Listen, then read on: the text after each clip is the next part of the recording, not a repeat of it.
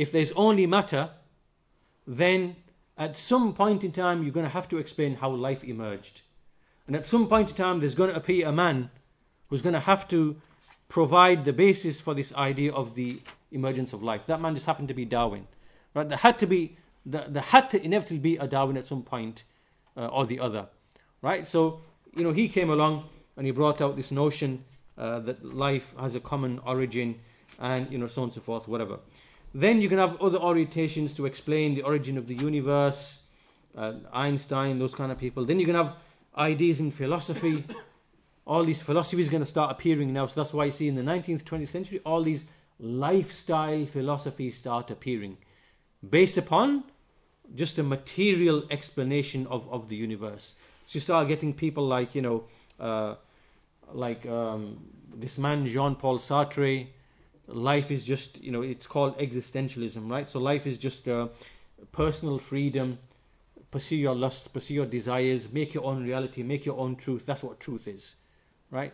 So what I'm saying is that and then you also have economic doctrines come to play now, like Marxism, and then you have secularism, how to govern people without religion, right? And then you have like the socialism. And so basically this whole package now starts developing on the back of a purely material explanation of life, and it brings with it tremendous chaos and ruin and destruction, right? So what you are seeing right now of undermining gender, the spread of homosexuality and all this LGBTIQ XYZ whatever, and then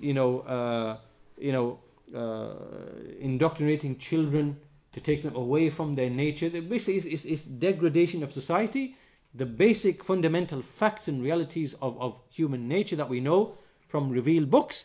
All of that is gone, and what you're seeing is complete and total disintegration in every aspect, right? So you have problems with drugs, you have problems with alcohol, you have economic issues of where people are being robbed of their money through economic doctrines, right? Central banking practices, riba, all the rest of it, right? And then they're being, in so many ways, these people are being looted and destroyed, and their fitra and their aql is being changed and altered, and all of it is on the back of these notions and these ideas, right? Of this. So that's what I'm saying. I said to you before that this comes with it's like a package deal. It's a package deal, right? You start with materialism, you're going to end up with these consequences that you are seeing now within these societies. So they have science with them, science that begins with a materialist premise, that we start off with materialism as a belief, then we build science on the back of that. Then you have philosophy as well. Then you have all the other stuff that comes off, from the back of all of that. So this is what has developed in general in the West, right? In the institutions of science, in education, in entertainment, in everything, you're seeing a permeation of this materialist ideology. And that's why Sheikh Salih Al-Sheikh, why I mentioned at the very beginning of this lecture, I quoted from his statement, he basically said in that statement that what we are seeing now is a worldwide, it's taghrib. It's like pushing this culture of materialism across the whole of the globe, right, into the Muslim lands. And this is made possible by way of, the internet and social media and things like that. So we need to be alert to this and be aware of this, because it all comes with, as we said, this whole entire package, right? Then you start buying into the scientific conjectures. Then you start buying into the philosophy itself, the lifestyle philosophy of, pursuing lusts and desires and pastimes and things like that. And then along comes it with the economic doctrines as well, right? And then so on and so forth. So this is like really a corrosive force. And again, we are speaking in just very generals and general ways, because this is a very, very deep topic. And so we want to move on now to the actual causes of atheism. There are 12 in number, which I have here, and we'll try to summarize them as quickly and briefly as possible, inshallah ta'ala. So obviously there are causes, and the cures are known by looking at these causes. So the first of those causes is the spread of conjectural, speculative sciences of the disbelievers. And in particular, two of them, which is the Big Bang cosmology, and secondly, the neo-Darwinism, or this notion of evolution. Now, both of these, we cannot do justice to these two things in a lecture like this.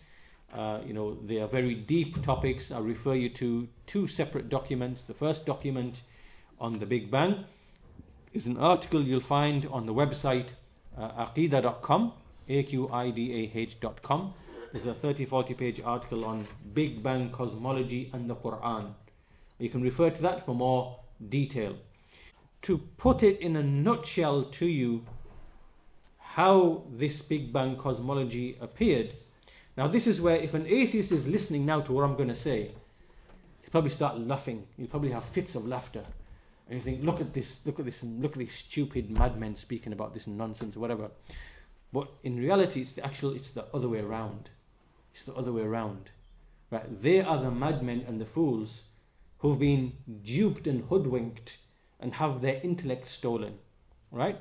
So to understand what I'm getting at here is that this whole cosmology that you are brainwashed with in school ever since the early 20th century, that whole cosmology appeared because of a specific reason. And that specific reason was that all of the empirical experiments in the 19th century proved that the earth is completely stationary and is not moving at all. This is what the science of the 19th century established, right? And there are many, many statements. This is simply a historical fact. This is undeniable. But most of these people never ever come across this information. So when you tell an atheist this, inside he'll be thinking, oh my gosh, this is a lunatic that I'm speaking to. Up until you whip out the statements of Einstein and all the other biographers of Einstein and all the scientists and whatever the historians, until you whip out their statements and you start reading the statements. Then it's like, you just give them a backhand and they're just dazed and dazzled, right? So this is a historical fact, right? That in the 19th century, the instrumentation was available, the machines, devices to actually test physically, is the earth in motion or not? So without going to all the details, there were a whole range of experiments done over 70, 80 years, and this completely baffled them because they thought, hang on, what is going on here? The Copernican system of the earth moving, it can't be proven empirically. It's falsified empirically. So this was the biggest problem at the end of the 19th century. How are we going to solve this problem of a stationary earth? And so this is clearly documented in the actual sources. And I've 8 or 9 statements here from many of famous. Arthur Eddington is a famous physicist. He's speaking historically about this in his book. There was just one alternative. The Earth's true velocity through space might happen to be nil. Meaning these experiments couldn't detect the Earth's motion, so they're trying to find all these different explanations to run away from the actual thing that it was saying. Right? So these physicists and, they're basically saying, look, there's only one alternative that they had, which is to basically admit the Earth is not moving. Another one, physicist Bernard Jaffe, the data of this experiment were almost unbelievable. There was only one other possible conclusion to draw, that the earth was at rest. Right? I can go on and on. There's the book here, a biography of Einstein. The Michelson-Morley experiment confronted scientists with an embarrassing alternative. So he's talking about these experiments only left them with 2 options. One option is to say, right, everything we've understood about light, magnetism, electricity, we've only understood it because we've assumed that there's a universal medium that's present everywhere, and that's how light, electricity, and magnetism, how it works, right? Just like in water, you've got waves. You can't have waves without water, without the medium of water. And just like you can't have sound without the medium of air. In a similar manner, the phenomena of electricity, magnetism, things like that, you can't have it unless there's a medium everywhere. So there's only 2 ways you can escape from these experiments. One is to say that there's no such thing as this medium, in which case you have to scrap everything you know about electricity, magnetism, and whatever else and start from scratch, which they didn't want to do. Or the other option was to basically admit that the earth is completely stationary, which is what the experiments were saying. Or the third option is to basically invent something new to explain away the experiments. Right? So what they did was they went for this third option to invent some newfangled ideas to explain away these experiments, that the earth is completely still and is not moving at all.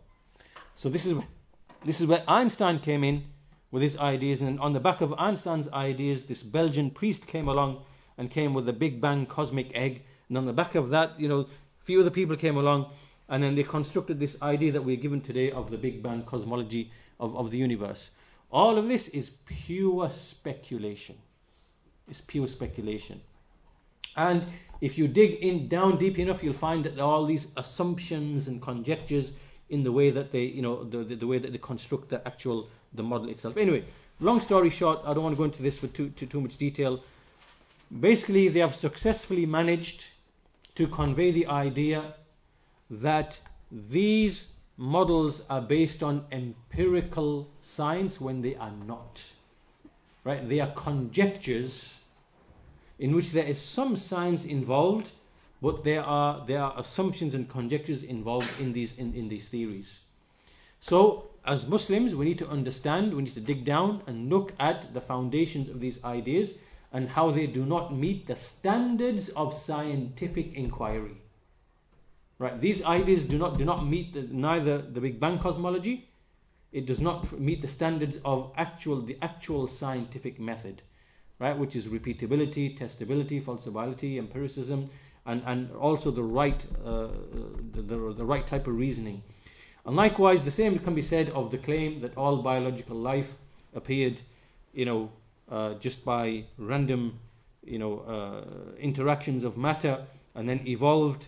Likewise, this is not an actual hard science. It is not like a scientific hypothesis, because it can't be, that claim of random mutations cannot be testable in a lab. By its very nature, it is not a scientific theory, right?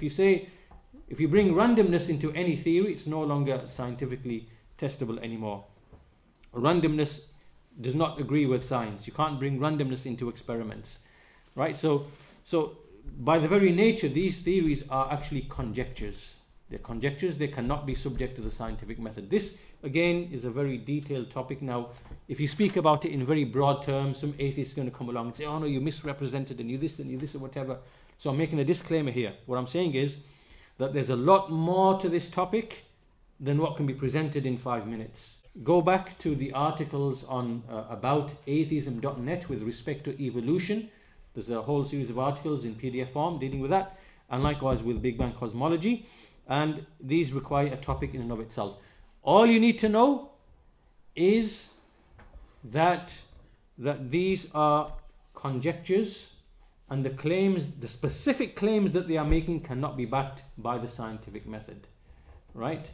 So the claim that random mutations lead to new biological designs, whatever, this is nonsense. There's no scientific proof for it whatsoever. This is like saying having 1 million characters, digital characters, and expecting that the language known as HTML and JavaScript is going to develop by itself. And then once that language is developed, the JavaScript and HTML, all of a sudden we're going to, then CSS is going to develop, and then somehow some web application is going to, appear.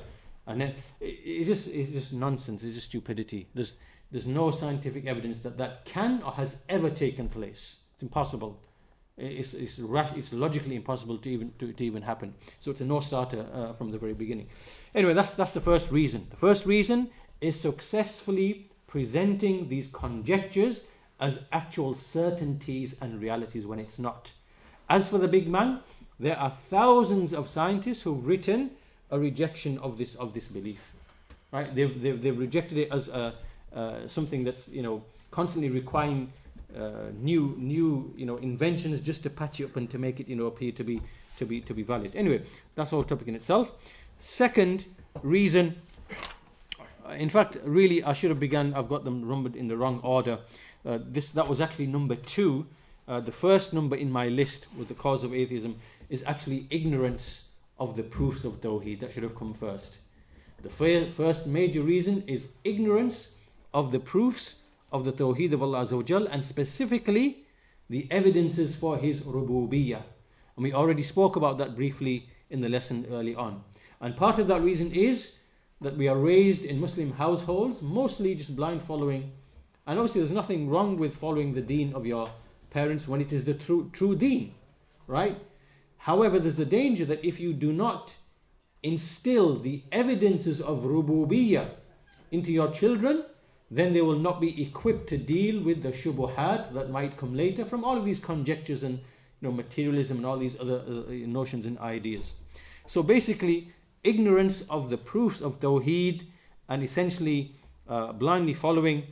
And this is a difference between Muslims and others. We've been ordered in the Quran, فَعْلَمْ أَنَّهُ لَا إِلَهَ إِلَّا اللَّهِ.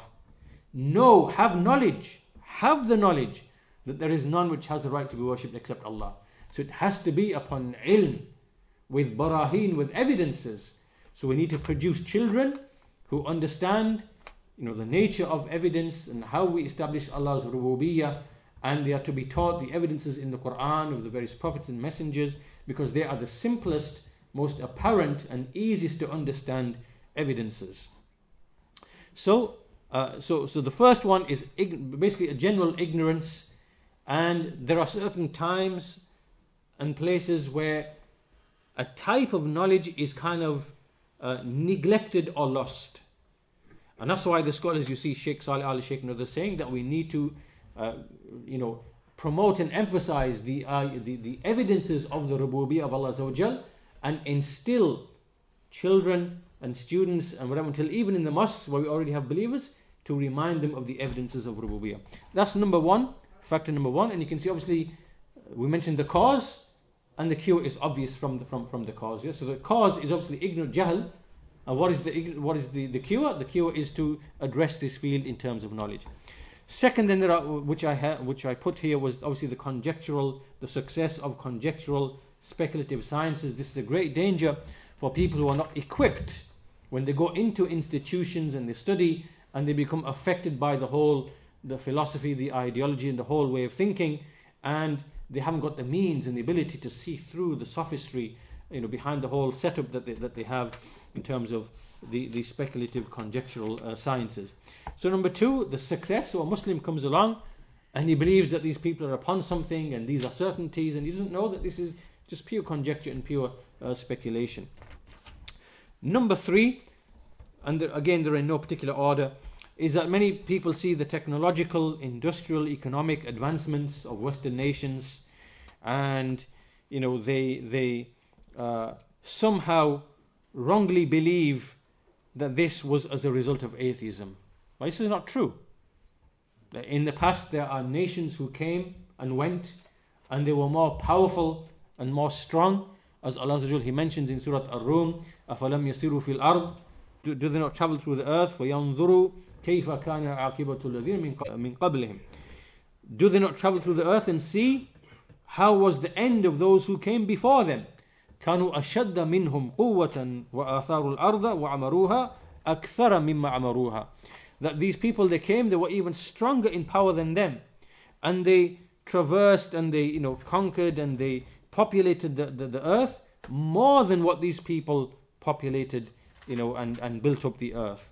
So the fact that nations become advanced in technology and industry, whatever, all of this is from the action of Allah Azza wa Jal. He gives nations strength, He gives them means, He gives them ways, and it is not that any one particular belief, as if atheism was behind all of this, or as if it's not true. There were many idol worshipping nations in the past who were extremely advanced in their knowledge of, for example, astronomy and calculation and things of that nature, or industry or whatever else. They were extremely advanced. So this has got nothing to do with your particular belief, what belief you have. It just simply requires applying your knowledge and understanding of the causes and effects, and if you put the time and the effort and whatever, then Allah, you will get strength. So strength is not a sign of being upon truth, and that is very clear from the stories of the nations in the Quran. Nations were destroyed, They were more advanced and more powerful than you.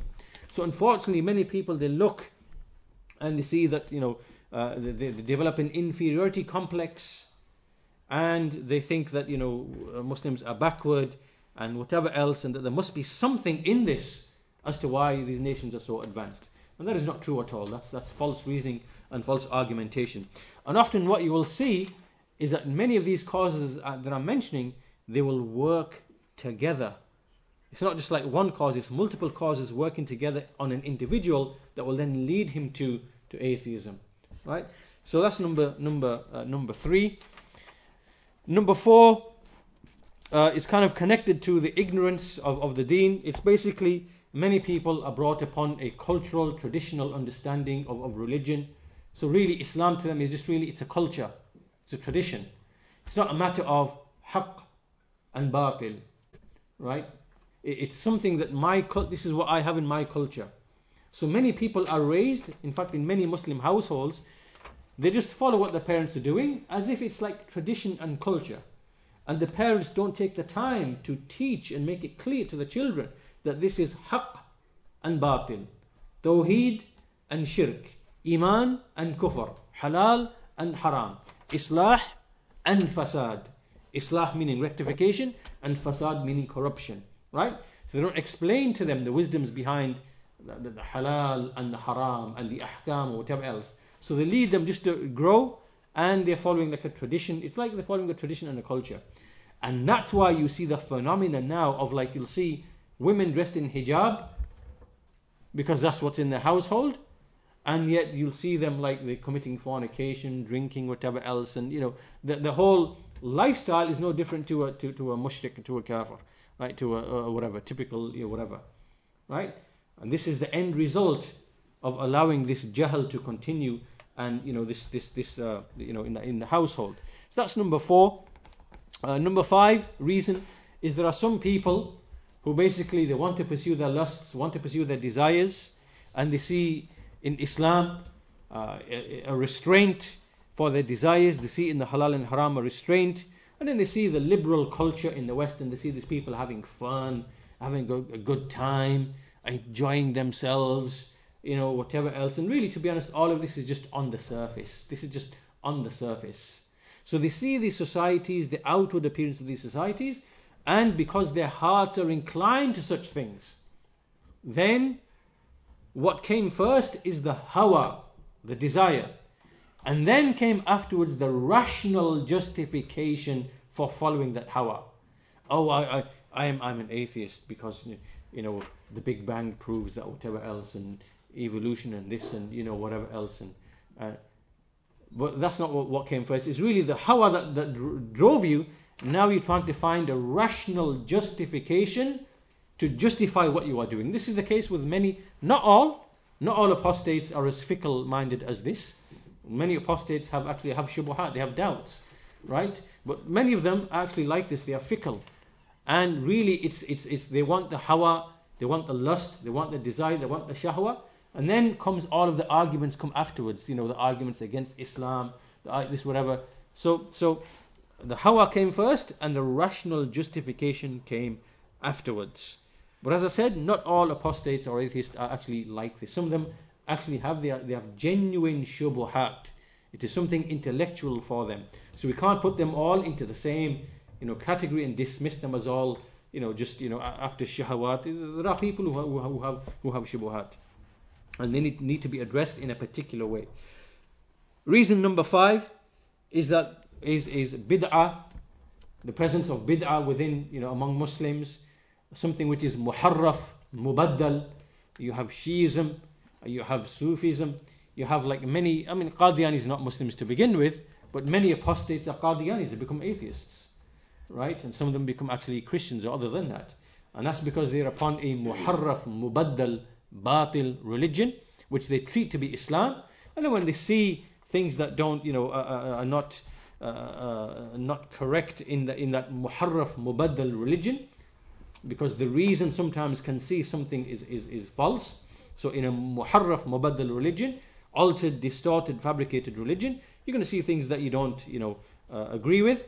And so that the presence of these types of bid'ahs and khurafat among the Muslimin is one of the reasons and causes why some people abandon Islam. Right? They are using reason in a right way in many cases, because they are rejecting what is muharraf and mubaddal and something that is not correct. But obviously they are misguided from other aspects, from other angles. So bid'ah is one of the factors. Number 7 is the presence of the people of speculation and false argument, the people of kalam, again people of bid'ah. They come along and they use weak and false arguments in defense of Islam. This happened historically in Islam from the first people of kalam, the Jahmiyyah. They try to prove Allah's existence with flawed philosophical arguments, and as a result they created much turmoil amongst the Muslims and confusion and doubt. They are known as the people of kalam, ilmul kalam. And kalam is not something that's just historical and it came and it went. Kalam is always present. Kalam is to use the speculations of the non-Muslims, the speculative sciences, in order to defend Islam. This is something that always continues and takes place. And that's why we have today, there are the people of kalam, the modern people of kalam. People like Zakir Naik, for example. And people like, many names. Abdul Majid Az-Zindani. People like that. They take the speculative theories and ideas of the disbelievers, and then they try to argue that they are in the Quran. Right? To impress the non-Muslims. Right? In the field of science. So these are just conjectures. And all you are doing is, you are building extremely weak foundations for Iman. And people whose Iman is built upon these speculations and conjectures, they will very quickly fall into atheism and disbelief and apostasy when they see that all of this really there's no basis to it at all. So the presence of these people and what they've been doing and the way they've been arguing for the past 10, 15, 20, 25 years, this is a major cause behind the appearance of atheism amongst Muslims, and especially with people like Zakir Naik, who peddle many lies against the Book of Allah Azza wa Jal. From them is the claim that the universe is expanding, and they lie upon the Book of Allah. وَالسَّمَاءَ بَنَيْنَاهَا, the heaven we constructed it, بِأَيْدٍ, with power. وَإِنَّا لَمُوسِعُونَ, and indeed we are. They translate this to mean we are expanding. They say, look, this is a proof now for the expansion of the universe. How did the Quran know that the universe was expanding 1400 years ago and before Hubble came along or whatever else, the redshift or whatever? Right? This is kadhib upon the Book of Allah Azza wa Jal, because this is not the meaning of the ayah. The meaning of the ayah is that Allah Azza wa Jal created the heaven expansively, it's huge, and He is able to increase and expand the means of provision therein. This is the meaning of the ayah. And they do the same with many other ayat in the Quran. Put things into the ayat which are not even in there. Right? And then this you are setting people up to have shaky foundations for their iman. Right? And as soon as someone comes along and says, well, in the next 10, 20 years, well, actually the universe is not expanding, we were totally wrong. Because we made a mistake on the redshift, we assumed it meant velocity, but actually Hubble was totally wrong. Even he himself said, this is wrong, I don't accept it, we need to change this idea. So someone can come along and just, and all of a sudden the foundation of what you built your iman upon is totally gone. This is not, so the presence of these people amongst the Muslims are one of the main reasons for people, turning back on their faith, and they're setting people up for apostasy by bringing weak, false, fallacious arguments. That's number 7.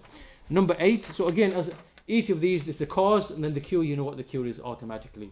Right? The cue here is don't go to the long-winded nonsense of the Ahlul Kalam. Stick to the simple, strong proofs of the prophets and messengers, and go to the people who explain them.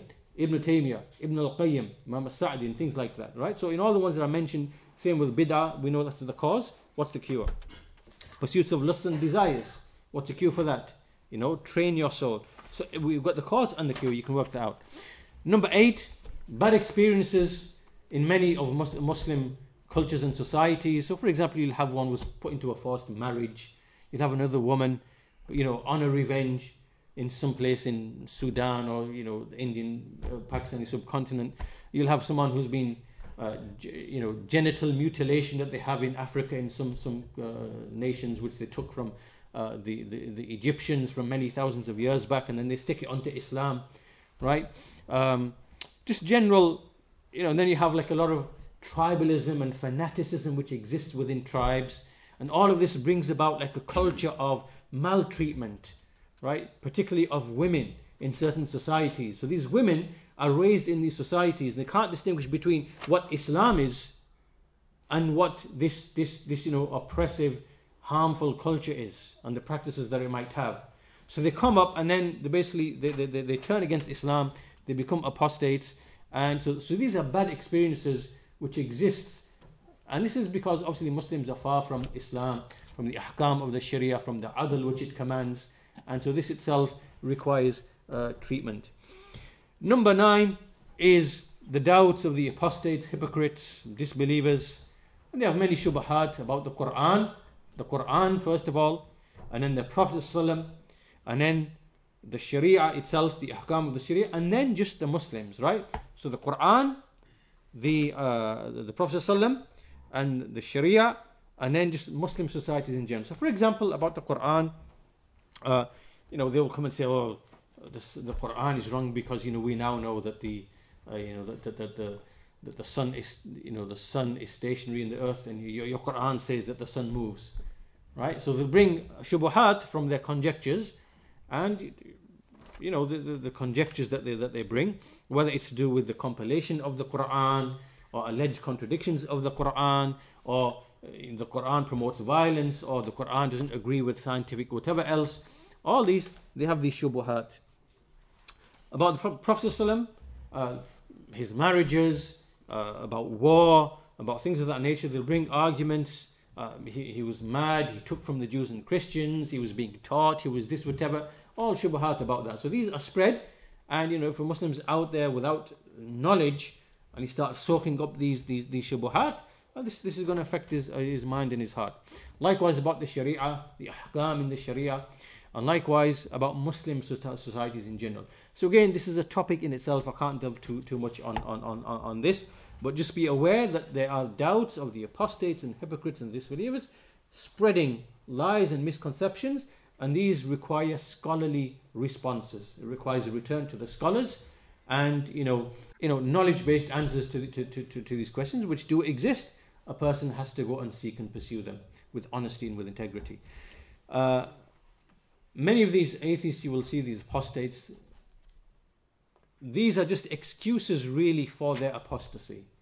There's some other reason behind, there's some trauma that they had, some really bad experience that you had in your society.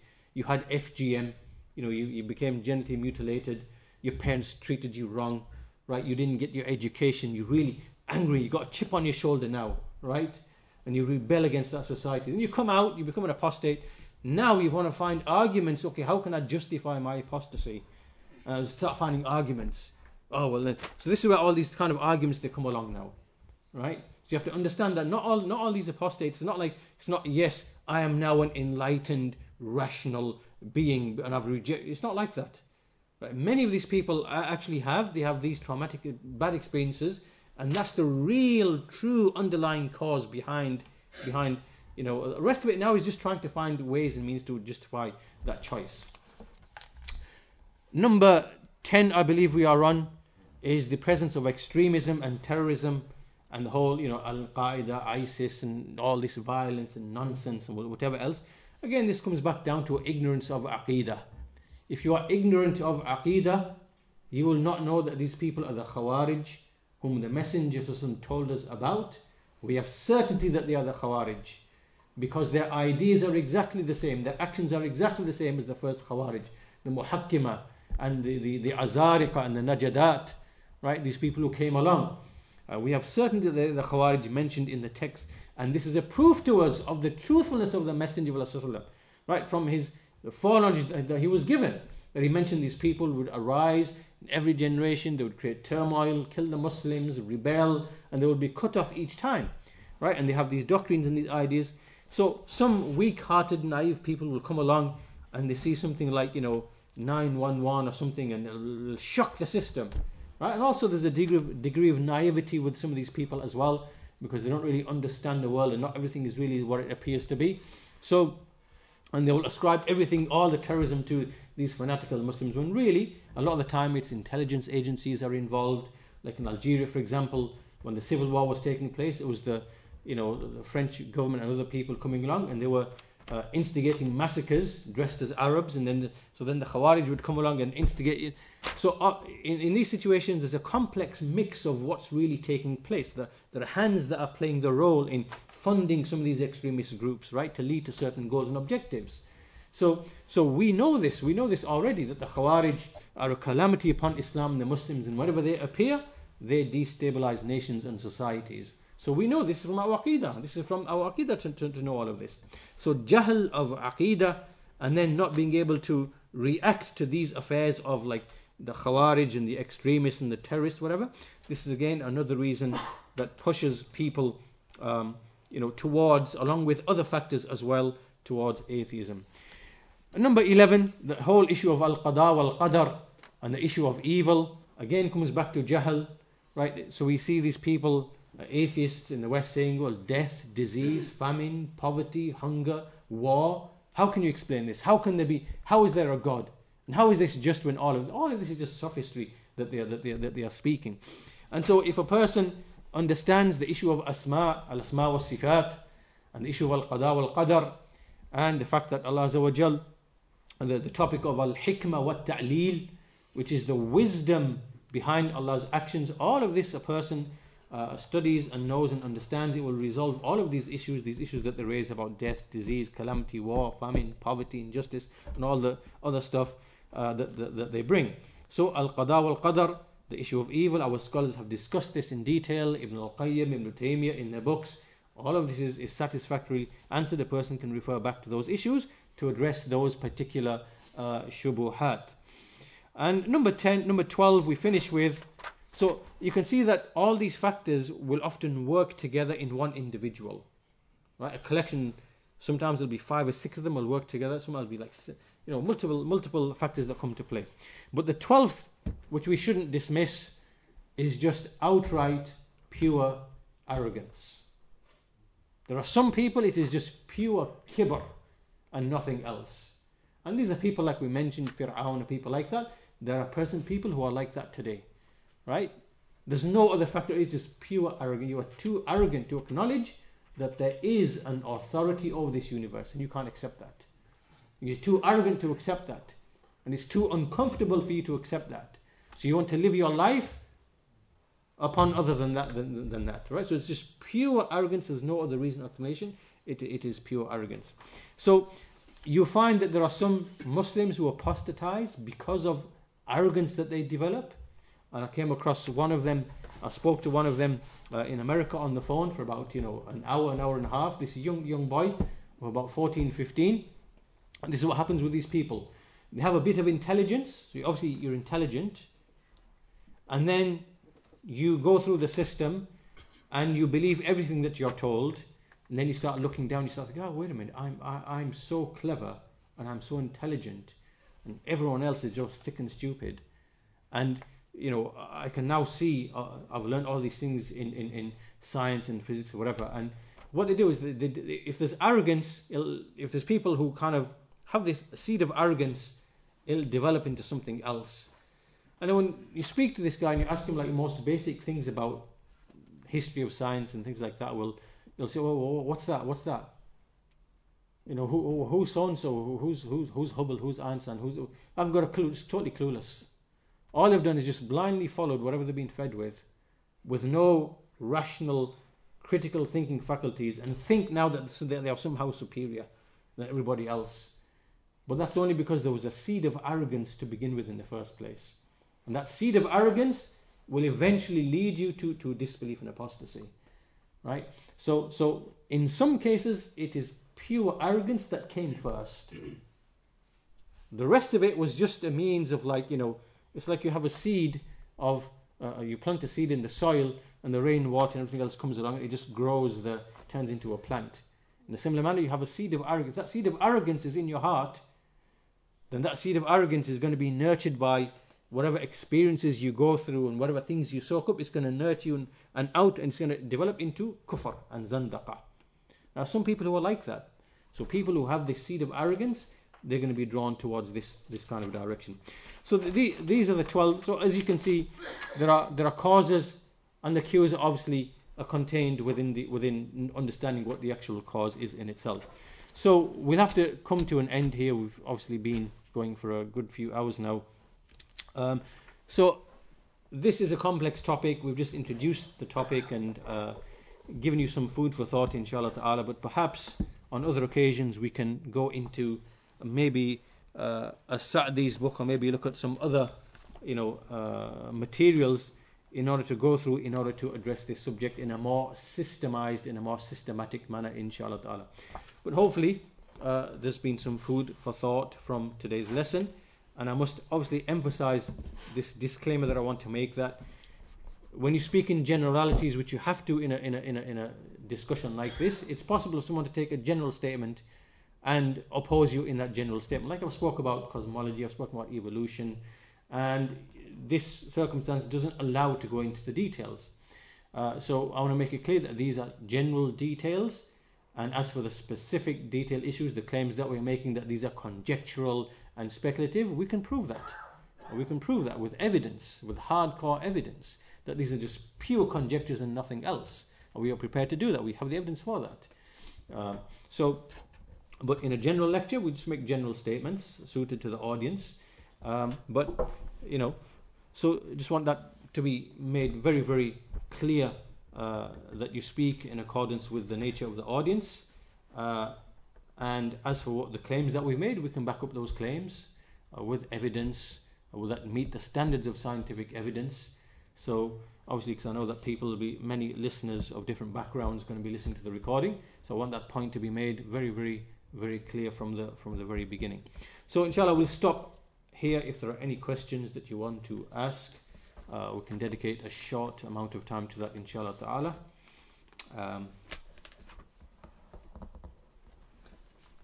But I do refer you back to the documents I said. Go to aboutatheism.net and likewise to aqidah.com. 2 documents on cosmology and evolution. You'll see that discussed in a lot more detail.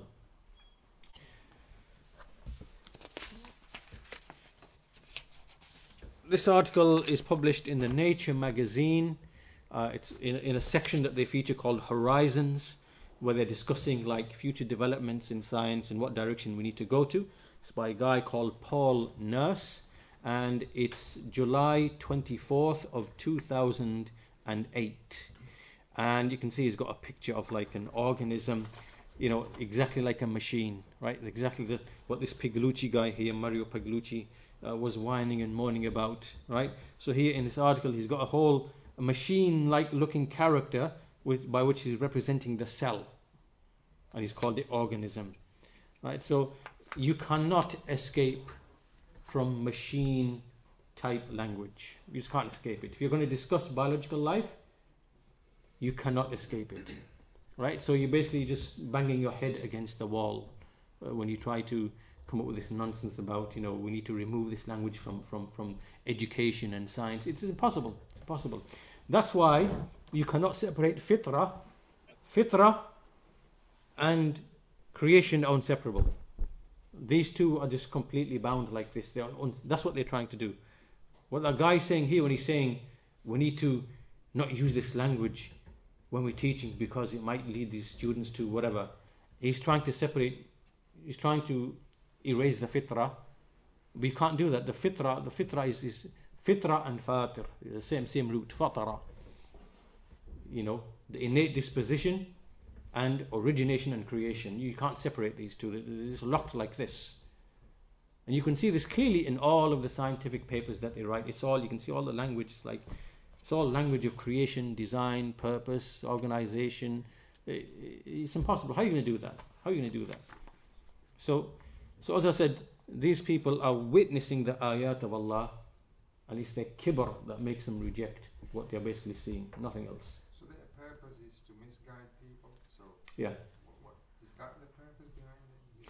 Well, there is the dal, the one who's astray, and there is the mudil, the one who misguides others. Yes, there are those who misguide on purpose deliberately, and they are the ones who are at the top, who are the beneficiaries. They benefit from people being upon, believing that there's no creator, no purpose, right? There's always this is false religion that they're upon, right? So the beneficiaries of false religion want to hinder the people from the message of the prophets and the book and the wisdom. Remember the book and the wisdom we mentioned at the beginning?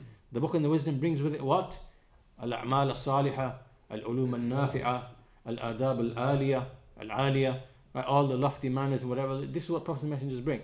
But there are people who profit from the masses not being upon that, right? So they want to hinder people from religion, because religion is a barrier to their profitability. So there are those who are the mudillun.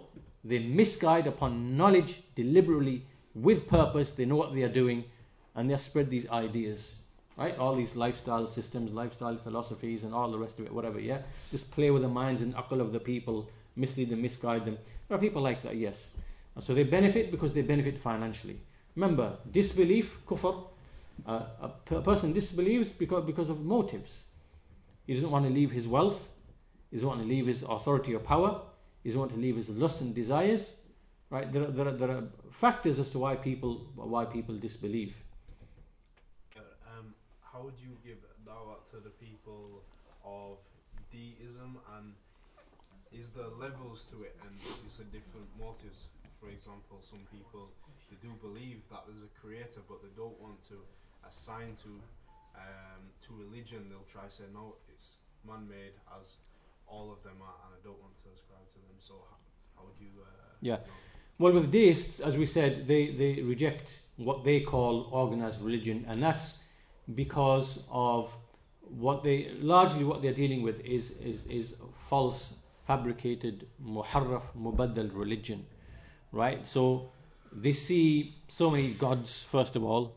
They see so many different religions, and then they try to bring like a naturalistic explanation as to how and why these religions appeared, or they try to give they try to claim that they're just forms of control, and they are just this, and they are just this, and they're just that, and whatever else. So they have shubhat of this nature as to why they don't accept what they refer to as organized religion.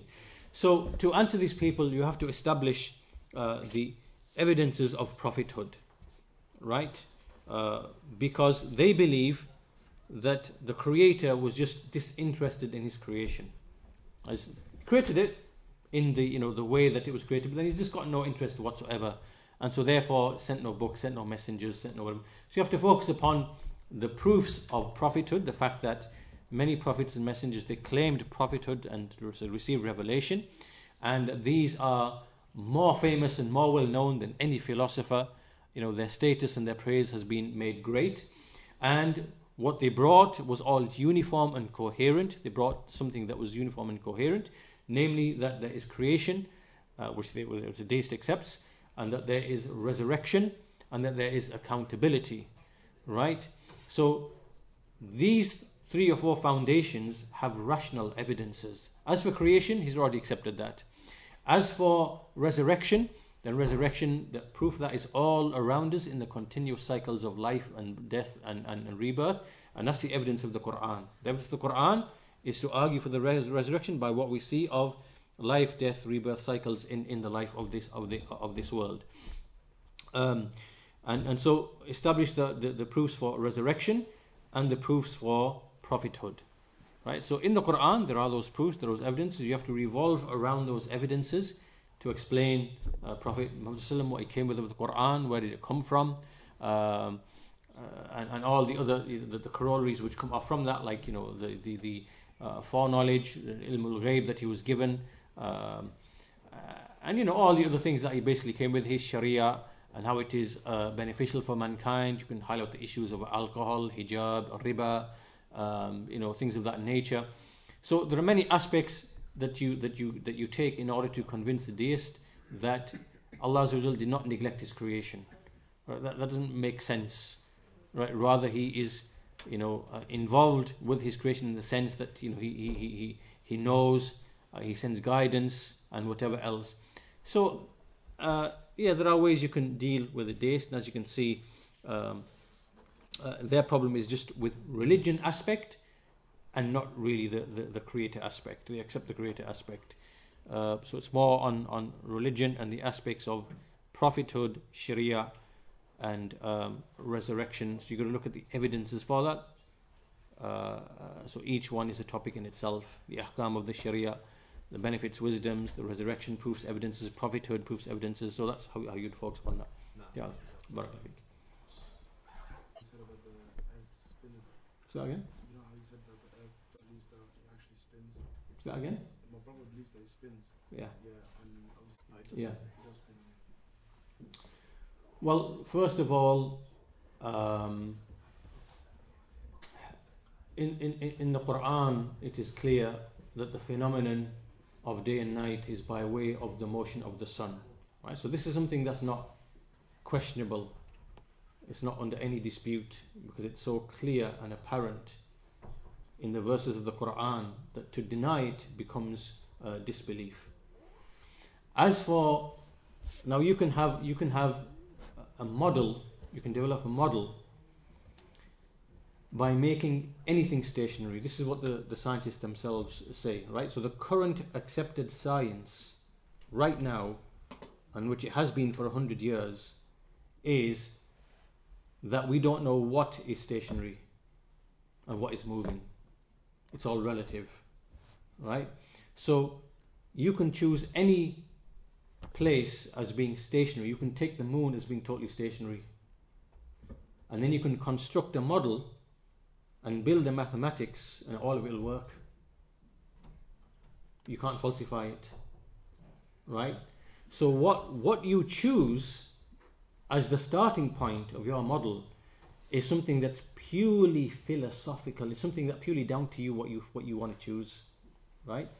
This is what the actual current accepted science is, right?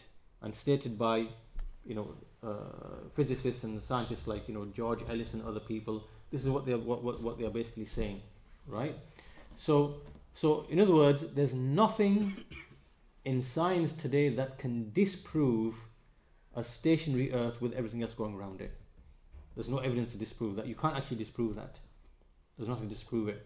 However, it's just simply a matter of personal preference. So these obviously atheists, they prefer that the Earth is not the most important place. For their view, for their religion, which they have a deen, they have a religion, to them, they just prefer the view that actually Earth is not so special. It's spinning, and then it's moving, and then it's moving with the sun, and it's moving with the galaxy, and it's kind of in one insignificant part of the universe somewhere, whatever. This whole idea and this notion is something that just they prefer to have this model. But there's nothing scientific, even though they're going to claim they're going to start bringing evidences, there actually isn't. There isn't any scientific evidence that can establish that the Earth is actually moving. It's just a... So what they say about satellites and stuff like that? Now this is a whole different topic. I won't really want to go into that. Yeah, there are satellites that are in low Earth orbit, right? There's low Earth orbit, and then there's what's way beyond that. In low Earth orbit, there are satellites that are going around Earth. Yes, that's true, right? That's not a proof that the Earth is actually moving, right? Earth is totally stationary. If the Earth was moving as they claim, see, this is why the contradiction. I will show you just one contradiction to answer your question. They bring this evidence that the Earth is rotating. This evidence is called the Foucault pendulum, right? The Foucault pendulum. What they are basically saying is, if you have a huge hall and you have this metal wire, you have this huge steel ball, right? And if you imagine that was on the North Pole at the top of the Earth, so imagine here's the globe here, right? There's North Pole at the top, right? So imagine at the North Pole, and imagine at the North Pole you have a building where there's a huge 100-foot wire and there's a huge ball, and then you push that ball like this. You push that ball like this, yeah, in this line, like this, like that, yeah. So the ball's going to start moving forward, backward, like this, yeah, yeah. So what they're saying is, because the Earth is rotating, what's going to happen is that ball, if we're in this room, it's going to start going like this. This is going to start going like that. Then it's going to start going. So basically, it's going to do a whole circle around